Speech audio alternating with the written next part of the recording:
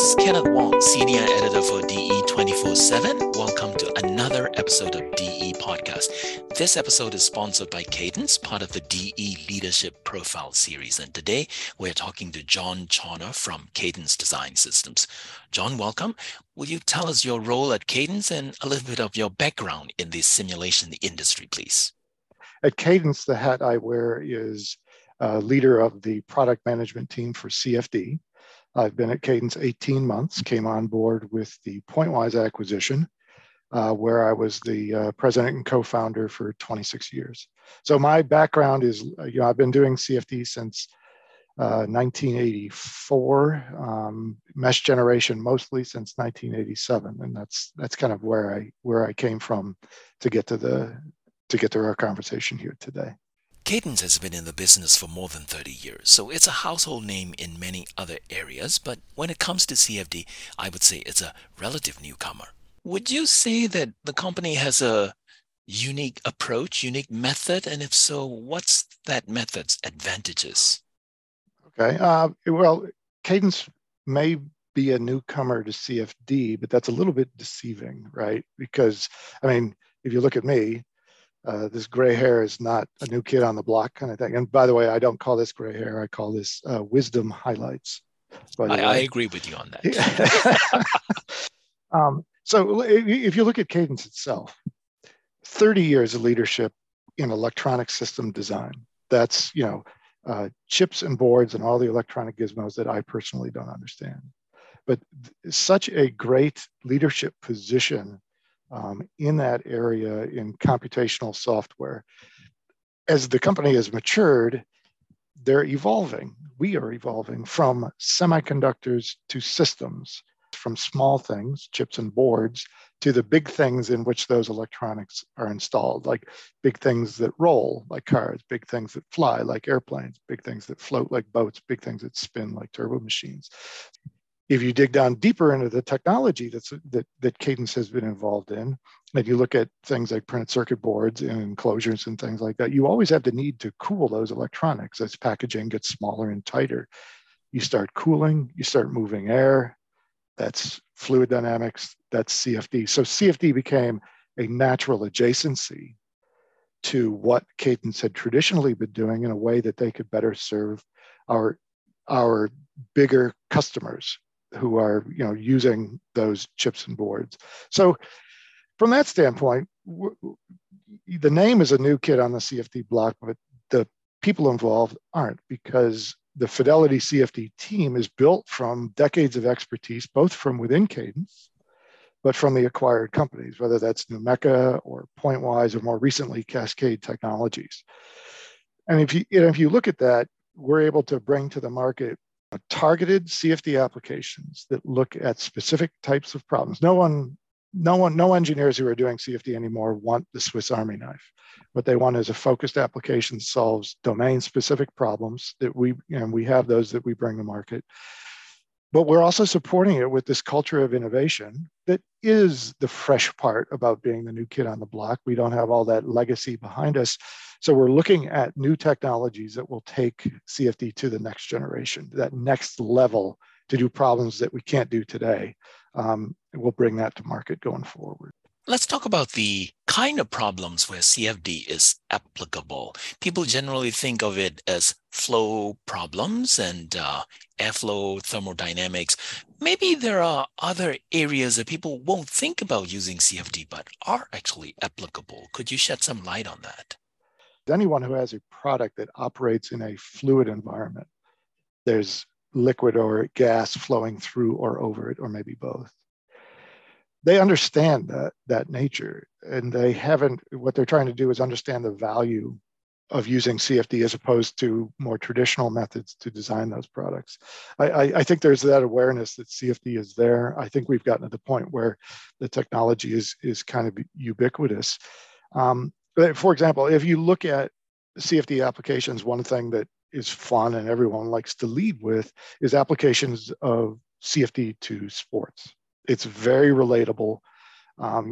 People can understand a baseball with the seams, how you throw a curveball, or actually more recent case, there was an article online, I can't remember where I saw it. It was talking about how this year's World Cup soccer ball, because of the patterning of how it was constructed, had really good curving properties when it was kicked, as opposed to a couple of years ago. Apparently there was quite a controversy because the ball behaved like a knuckleball when you kicked it.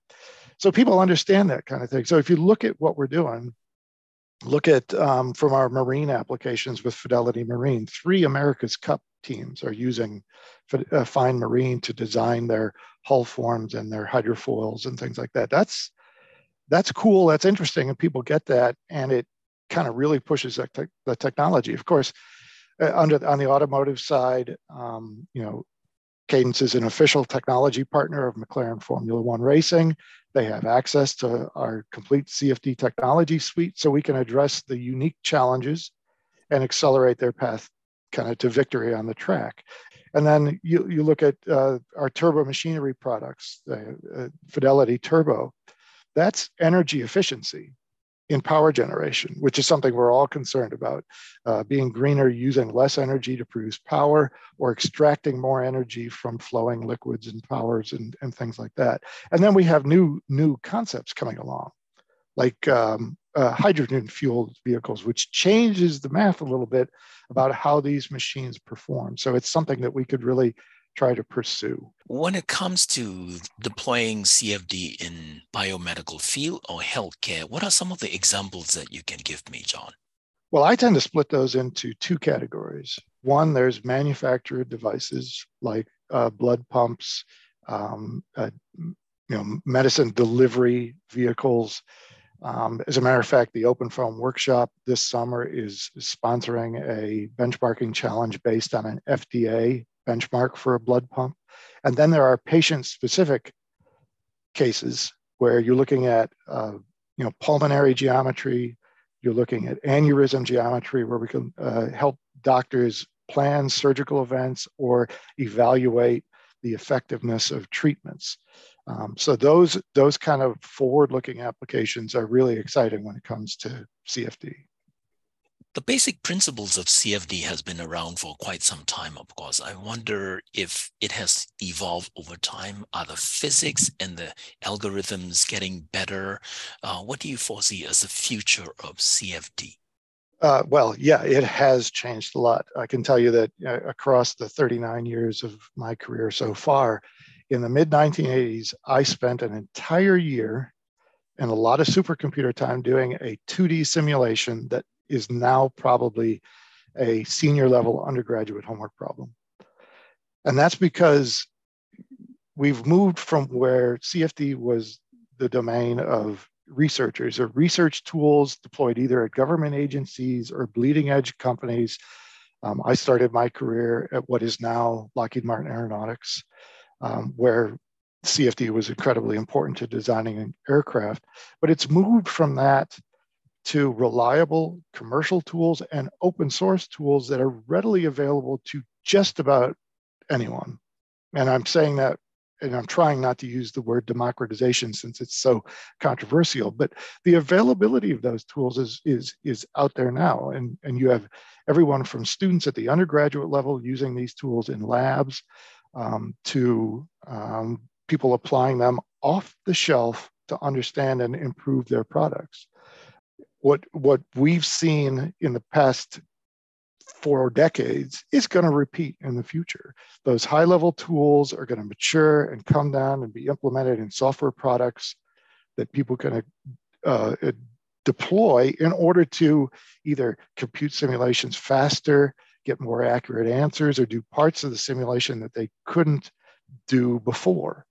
And whether it's, like I said, it's accuracy or speed or the technique for deployment to make it more available and to make the software, usable by people who aren't the analysts. We want to get this out to the layperson so that they can actually use it for engineering sims. It's all underpinned by a history of research and innovation that's brought in from the acquired companies, NUMECA, Pointwise, and Cascade Technologies, where we're looking at that next generation, whether that's advanced numerics like high order or scale resolving simulations, which is a fancy way to say we're going to do better at simulating turbulent flows. And from an aircraft guy, that means like we're really good at simulating the flow field in the center of the flight envelope, but at the edges of the flight envelope. And if you saw the new Top Gun movie at the end where he's fighting the bad guys and the bad guy does that pitch up maneuver and turns the plane over and basically stops in midair, and you can see the vapor coming off of it. Those kind of simulations aren't tractable by the current tools, but those are going to be tractable by the future technologies that we're hoping to bring to market soon. There's a lot of new areas that I didn't even think of, including Top Gun movie, for example, where CFD is applicable. John, as always, it's a pleasure to chat with you. Thank you so much for sharing your comments and thoughts. Oh, you're quite welcome. Always a pleasure to talk about CFD. Until next time, this is Kenneth Wong for DE 24/7, and we are out.